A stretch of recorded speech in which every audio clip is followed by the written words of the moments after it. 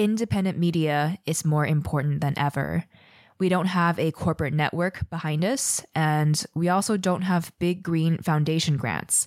So we really do need you, and we are actively calling in your direct support so that we can continue exploring many of these topics and perspectives, often sidelined by mainstream media.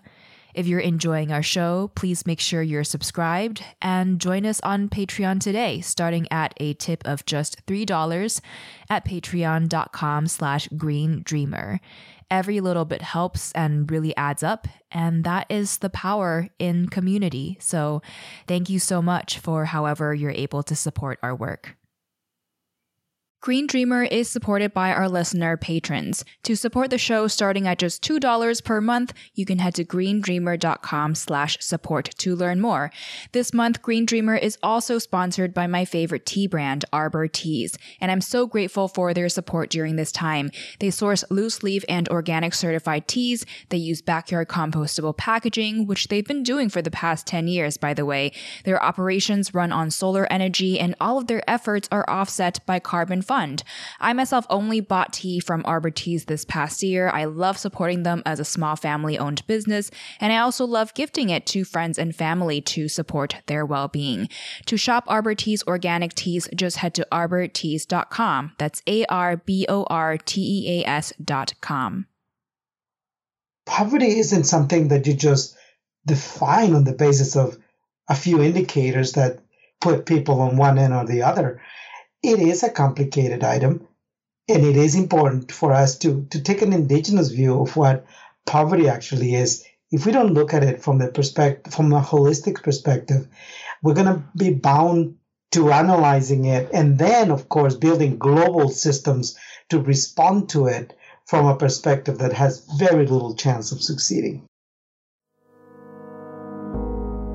That was Reginaldo Haslett-Marroquin, the founder of the Regenerative Agriculture Alliance, which is an ecosystem of industry leaders, farmer and public interest organizations, food sector businesses and cooperatives, and tribes and elected officials that are all working together to scale up regenerative agriculture supply chains. He's also a lifetime Ashoka Fellow and the author of In the Shadow of Green Man, which is the story of his life growing up in revolution-torn Guatemala and how this led him to his work in regenerative agriculture. In this part one of our two-part conversation, we'll be exploring the dominant Western culture's myopic view of poverty and why it's dangerous even for us to look to communities that are materially poor in foreign places and automatically feel noble about an inner desire to want to help lift them out of poverty, what the coronavirus pandemic reveals about what wealth really means in the face of a crisis, and more. Green Dreamer, if you're ready, take a deep breath and let's dive in.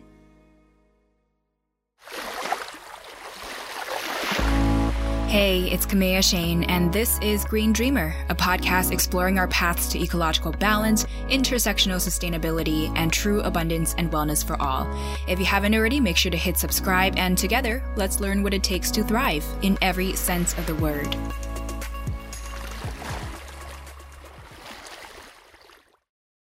I was born in the eastern part of Guatemala.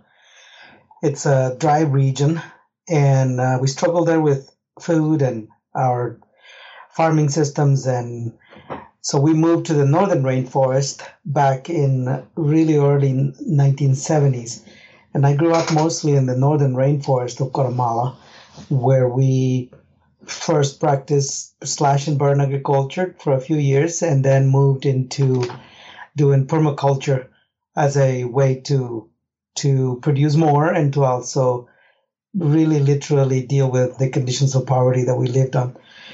And then from there, I was able to get a scholarship, go to agriculture school. I graduated in 1987, moved to the United States in 1992, at the end of 1992, and finished my business management and communications training here at Augsburg University. And I have been working with fair trade and regenerative agriculture for over 15 years now. So you grew up in extreme poverty, but Today, you question and challenge the fundamental idea of food insecurity, even perhaps with poverty. Can you talk about the relationship you see between monetary poverty and access to healthy food, and why technically perhaps access to healthy food shouldn't be reliant on monetary resources? See, I think that we need to divide poverty into various categories before we actually understand the true definition of poverty. Most of the world today evaluates and defines conditions of poverty on the basis of material possessions. Poverty really comes in different forms. For example, a lot of the super rich, materially super rich in the world, I have been tracking the statistics on depression, suicide, and all kinds of issues that are associated with mostly with what we call spiritual poverty. And so there is maybe in some cases you will find incredible material wealth, but extreme levels of spiritual and purpose-driven poverty. That's one thing that we need to keep in mind. The other one is that in a lot of our cases in indigenous and native communities around the world, and those of us who grew with an indigenous sense of who we are on this planet, our material poverty was only partially affecting our overall health. And the reason that was true is because we were probably materially poor, but spiritually super rich. Mm. And even as I go through this new world I live in, and you know, where I'm literally food secure, my sense is that we have literally never updated our view of what poverty overall looks like. When we understood those two levels, I realized that there was a third level of poverty. That was really what I call intellectual poverty. And I don't mean lack of formal education, like somebody who has a PhD is automatically intellectually rich. To the contrary, I think intellectual poverty has to do with this incredible attack that has now become globalized through our colonizing systems of the indigenous wisdom and indigenous knowledge, which defines intellectual wealth. That is another angle that is totally ignored, invalidated by the professionals who actually look at poverty. So to me, poverty, once I understood the true meaning of it, it really was the combination. You're really truly poor when you are intellectually poor, spiritually poor, and economically poor. And economic poverty has, for people who grew up in the conditions I did, economic poverty is really way below some of even the federal standards, say, in the United States. And why is that true? Because our economic poverty wasn't evaluated on the basis of how much money we brought into the household. It was mostly evaluated on how much money did not go out of our household. And from that perspective, with a very tiny income, we were economically secured.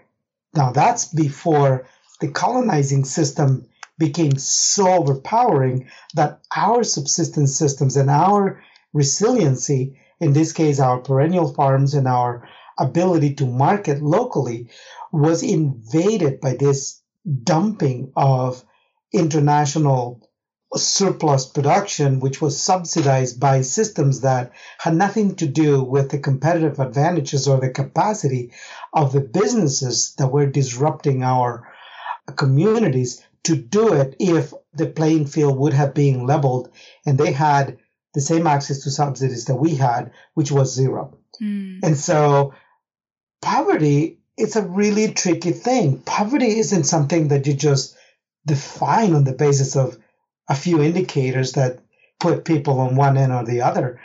It is a complicated item, and it is important for us to take an indigenous view of what poverty actually is. If we don't look at it from a holistic perspective, we're going to be bound to analyzing it and then, of course, building global systems to respond to it from a perspective that has very little chance of succeeding.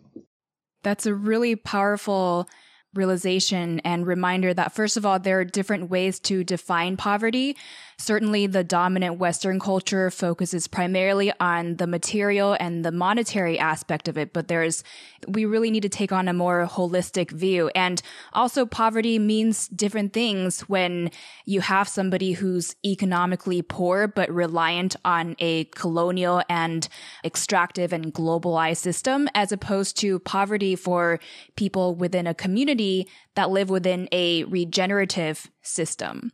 So there are a lot of layers to this. And I think it can be maybe even dangerous for people who grew up with the more dominant Western mindset to sort of see the material poverty that exists in other communities and automatically have this mindset of, oh, like, I want to help them.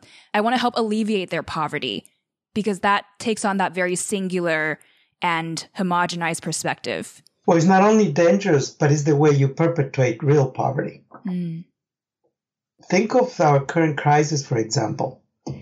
Crises are normally an indicator of poverty. Very few are thinking of the COVID-19 crisis as a reflection of a complex system that is making us feel vulnerable. And by that I mean, if you really analyze the whole thing, most of the crisis is in our head. Most of the people in crisis right now are actually not sick. The biological part of this crisis is very minute. If you think of the percentage of people so far that have been infected, it's very tiny. From that percentage, the percentage of people who actually have died is much, much smaller. And the percentage of people who have been infected while keeping all of the social distances and following all the protocols is even infinitely smaller. But why do we panic? Panic, in the crisis of panic we have, is the result of a poverty that is represented by the kind of infrastructure we have chosen to build. We have chosen to build infrastructure that protect a very small part of the population, that protects a singular or a list of top priorities that we have to address. So, for example, corporate systems, right? We have built ecosystems and safety nets to protect the right of corporations to come out and develop transactional systems that keeps most of us on one end of the spectrum and them on the other side. It's an extractive system, whether it's through the fact that you have to pay such big premiums for really lousy medical services, or whether they take the massive profits they make in the health industry and the pharmaceutical industry and invest it in infrastructure. Whatever they do, the investments are not in building infrastructure that makes us collectively less vulnerable. We have a crisis of vulnerability because we have a system that is poor in the proper levels of safety nets and infrastructure that are necessary for us to say, well, we have a crisis, but we thought through the infrastructure that we need and we have built it so that we don't have to feel as vulnerable. Think of the food system that runs on the grocery stores, that runs on this and that. Why do people behave that way? Because they feel vulnerable. Vulnerability leads to anxiety. Anxiety leads to insecurity. Insecurity leads into panic. Panic is when you panic, you run on the store or other systems. But why is it that we feel that way? Most of us are feeling that way because we are afraid. Fear and panic is really the crisis we have. But why do we get there? Because we have a massive sense of vulnerability that is a result of levels of poverty in our industrial infrastructure that nobody want to invest in because they are not convenient for the extractive mentality on which we build everything. Mm-hmm. Those are different levels of institutional and industrial levels of poverty that are reflected when a crisis like this hits us. Those are really critical indicators for us to look at, because if we don't come out of this understanding that we will go back to the same old normal rules. We'll go back to where everybody wants to go. And that place where we were before was a system of crisis management. Planet in crisis, workers in crisis, the exponential accumulation of wealth on one very tiny and insignificant percentage of the population, where the extraction affects in the most significant sector of the global population, especially in the United States. And then the perpetuation of those systems through the election of governments that are actually representative of only one side of the equation, not of a representative of a holistic representation of all of the sectors of society. When we only get the corporate interest represented at our government levels, then we are bound to become institutionally and industrially much poorer. And that infrastructure hits us when something like this comes around. Mm-hmm. That's really important, because this is how we have approached trying to fix so-called, quote unquote, poverty in the world. Right. It's so single-sided and it's so dangerous for the future of humanity, and obviously, as we have realized, for our very present. So in corporatized conventional agriculture, which is what most of the agriculture system is in the United States, you talk about how there's a lot of lost energy and inefficiency in that system that we may not necessarily see. So again, really expanding our view of efficiency and cost and this idea of poverty and wealth in a different sense. So what do we need to know about the lost energy and inefficiencies built into a system that supposedly is supposed to be more efficient, or so they tell us? Yes, so in agriculture, we also reduce the definition of efficiency to the measurements of output. And so think of it, for example, from the conventional corn and soybean sector. What do we measure when we talk about efficiency? Bushels per acre on both cases. So we use the acre as a unit of measurement and the bushel as a unit of measurement, correlate them, and then that's all we look at. Now, if you look at the efficiency from the perspective of where that bushel of corn and that bushel of soybean came from, it's really just an expression of a perennial, universal form of energy. So in the world I come from, regenerative agriculture, we don't look at output as the sole indicator of measuring efficiency. Why? Because we are really not in the business of producing anything. We are in the business of transforming energy from non-edible forms on one side, which are express themselves in the form of CO2 in the atmosphere, all kinds of other greenhouse gases that are becoming a problem, but truly they are just simply expressions of energy that can be turned into edible forms. In the soil, we have chemical elements, and nitrogen, phosphorus, potash, zinc, all of these minerals and so on. All of those are simply expressions of energy. When we engage in a process of transforming that, which we call farming, and we do it in a way that is efficient, the true measure of efficiency is the balance of energy that goes in versus the balance of energy that comes out. Nothing in this world is more inefficient from that perspective than the industrial conventional production of corn and soybeans. And why? Because the energy that takes for that tiny amount of energy that is harvested is so stratospherically larger than the amount of energy that we are harvesting. And what happens is that the inefficiency of energy transformation in that process is expressed in the form of pollutants in the air, pollutants in the water, in the soil, dead zones like the dead zone of Mexico and the Gulf of Mexico, dead rivers, dead lakes, destroyed ecosystems, dying biodiversity.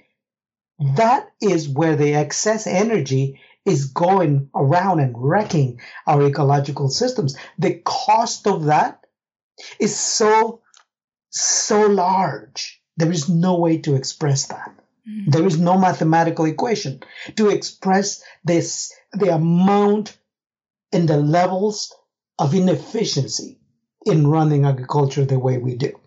Now, of course, it's more efficient mechanically, and it is incredibly efficient at extracting a tiny amount of natural resource wealth and accumulating in a tiny amount of the world's population.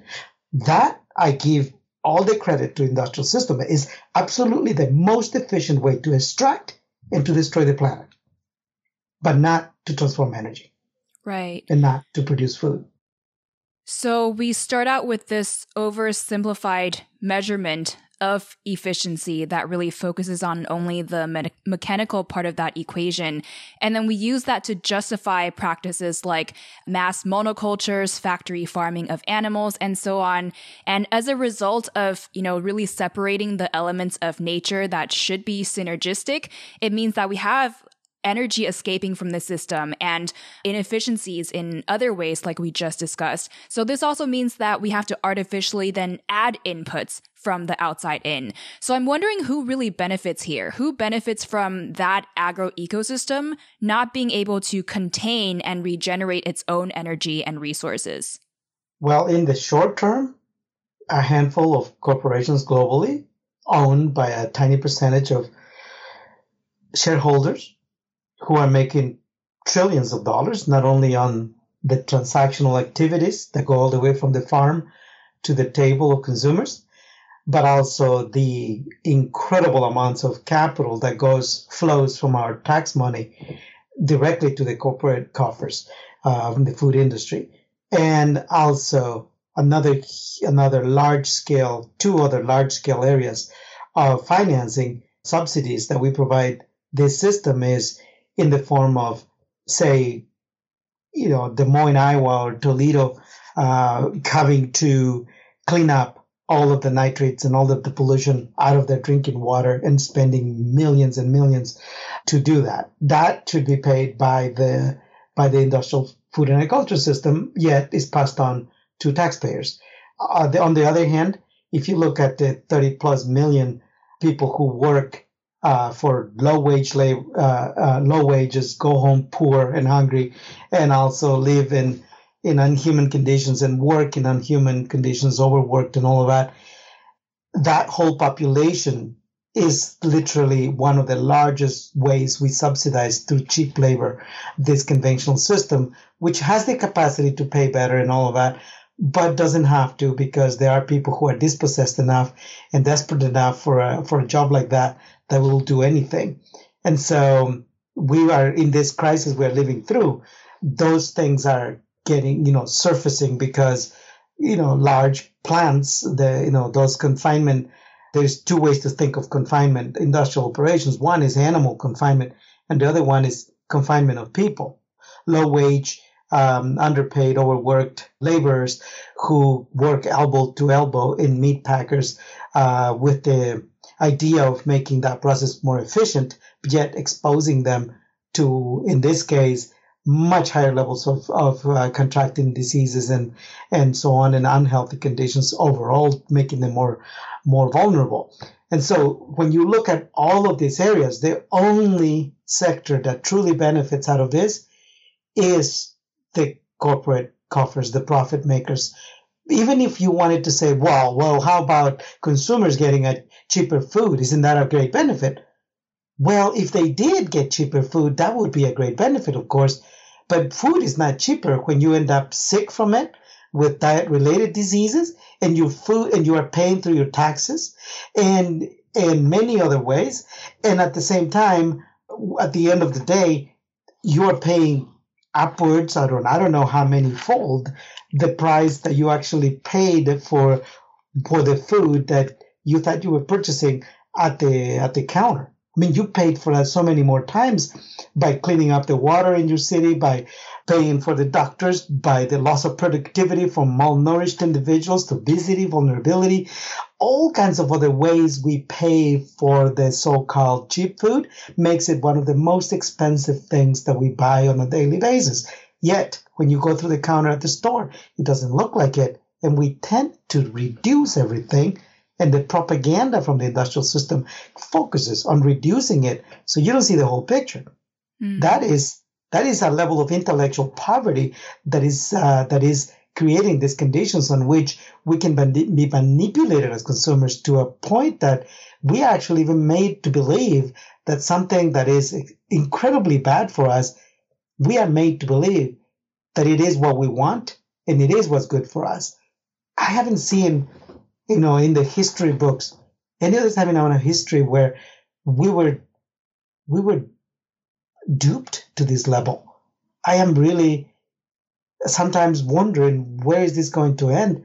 Because at the speed we are polluting the air, the water, the soil, destroying the soil, letting it wash down, at the speed we're doing it, and at the speed species are disappearing, the biodiversity on Earth is going to allow for the emergence of much more dangerous plagues and viruses and things that we can't even imagine right now. Just like we couldn't imagine what we needed to have in place to deal with a crisis like the one we have right now. I am really wondering who benefits at the end of the day, because at that level, you could have all the money in the world. You could have extracted all the money in the world. And what is it going to be good for if you are laying in a bed sick? So this is all why you say this idea of cheap food is really an illusion. So first of all, we're paying with our taxpayer dollars to subsidize that cheap food, and then we're getting sick and paying higher healthcare bills that go to big pharma, which is tied to big agriculture. So it's really all connected. It's a big ecosystem, and it has been delivered. It's no longer like, I can no longer be accused of, oh, you are a conspiracy theorist, you live in La La Land or whatever, which is normally the kind of response I get, and a lot of people who raise these alarms are normally accused of. But if you look at who owns the pharmaceutical companies that are now coming up with the solutions to cancers and to diet-related diseases and all of that, you will follow the money, and you will find that some of these companies knew that their chemical products were going to create certain problems. It was not illegal because they also control the regulatory agencies. So the FDA allows all of these things to come through, and they are not there to protect our interests anymore. Maybe at some point they did, but not anymore. Now they are in there just to push things through, then, to reduce the regulatory burden so that more of this stuff comes out. Those companies know what they have plenty of good quality scientists. Some of those scientists have left those communities and become whistleblowers, and they shut them down every time they can because they know that they expose the fact that it was a plan. There was no conspiracy no conspiracy theory. It was a deliberate plan to bring things out, make a lot of money, pollute the food, pollute everything, knowing that it was going to cause diseases. The glyphosate, for example, and the 35 plus organ degeneration that has been linked to it, yet denied heavily and promoted as a safe chemical. I mean, they knew that, and now those same companies are buying up, shares on the companies that are and taking ownership of the pharmaceuticals that are coming out supposedly to solve some of those problems that society, quote unquote, society have out there. Those are not natural phenomena. Those are not things we should be suffering from, paying for, and all of that. Those are things that somebody should be going to jail for. It's definitely a pretty horrifying realization when we wake up to this. And I certainly hope more of our population will develop this intellectual wisdom to be able to see through all of this. And I think we're in a precarious place where whenever people talk about wanting to support policies that actually help to improve everyday people's health, they're often dismissed and labeled by a portion of the population who don't want increases in taxes or don't want big government. They're labeled as crazy socialists and even communists. Is there an irony there in that in this current system today, it already involves a lot of centralized control and power, also just in a different way that we may not be used to? I think that the biggest socialist body we have right now is the corporate system. And the reason is because they have been very effective at socializing all of the cost for all of the profits that they make. Not 100%, but very close. I mean, if you think of it, if large bank conglomerate has a problem, we bail them out. People say the government bail them out. Well, who's the government? Well, the government doesn't have any money to bail anybody out. The government is the steward of the public funds that we, all of us collectively, deposit in their trust with the idea that they will manage those resources for the benefit of the collective benefit of society. And yet, what is the government doing with most of our tax money right now? Is not, I mean, if you look at the folks you were talking about, most of them are talking about reducing support to, social services, reducing all of those systems as a foundation of government policy. Now, why did we pay our taxes in the first place if it wasn't for the government to invest it back in our social services? Why should we have representatives in the government and a president and all of that if their role isn't going to be to safeguard the resources we have entrusted in them, to make sure that we are not as vulnerable as we are right now in front of a crisis? But instead, what we have done is we have privatized all of the profits and we have socialized a lot of the cost. Because when those companies have problems, we bail them out. We, the public, not the government. We, the public, with the money we have entrusted to our government for the purpose of ensuring that we have the services, all of us, not just the small sector. It's this whole bailout thing is laughable. If you think of it, who's getting bailed out? Corporations. Exactly. I mean, you can take the $1,200+ whatever, multiply that by the total adults that will receive that, and do the math. Out of the almost $6 trillion that are going to be handed out, look at the percentage that actually goes to actual individuals who paid for that money, who pay that into the system. It's laughable, but if I went out there and posted something to this regard, reject the bailout, keep your money in the government so that they can invest it in our safety nets. If I went and then tried to create a movement to reject the government bailout, somebody would show up here and shoot me or burn my house or something, because it's so unpopular. Why? Because we are myopic and intellectually so poor that we don't understand that we're being stabbed with our own hands. It's really, really a place where I feel like we have to wake up. And, luckily, many, many millions of people are waking up and are become literate about these issues and are starting to put their hands into some of these solutions. I'm one of those people, of course. I'm not here, just, talking about these issues and, and living a desperate life. No, I'm actually doing my own part and working with hundreds and hundreds of people who understand the same issues I am exposing here, discussing with you, and working to build infrastructure that actually reverses and decolonizes some of these self-defeating systems that we have been building. I know it's a race against time, and it is a race against a massive system that self-perpetuates. But I mean, we can't live complaining about this. We need to understand, and that's what we are exposing right now, that we understand the issues. And then we also, because of that, we also have some moral authority and capacity to understand how solutions can come about, because those solutions have to be structural. We're not going to solve anything by sending people a check. The structures that extract that wealth are, if those stay intact, all that wealth just rolls right back into private coffers, and we continue to socialize the cost of the crisis on top of the many other aspects of corporate infrastructure that we are socializing right now. This concludes part 1 of our 2-part conversation with Reginaldo. So stay tuned as we go full circle in the next episode when we're going to go into solutions to learn what he's been working on and also what we can do to help re-indigenize our perspectives and our food system.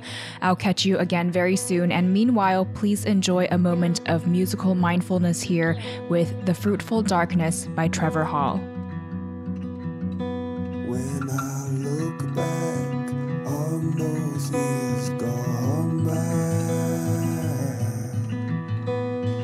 all those mountains standing in my mind, I could have folded, could have turned around, but all good stories have their ups and downs. So I had to find my way through. I had to find my way through.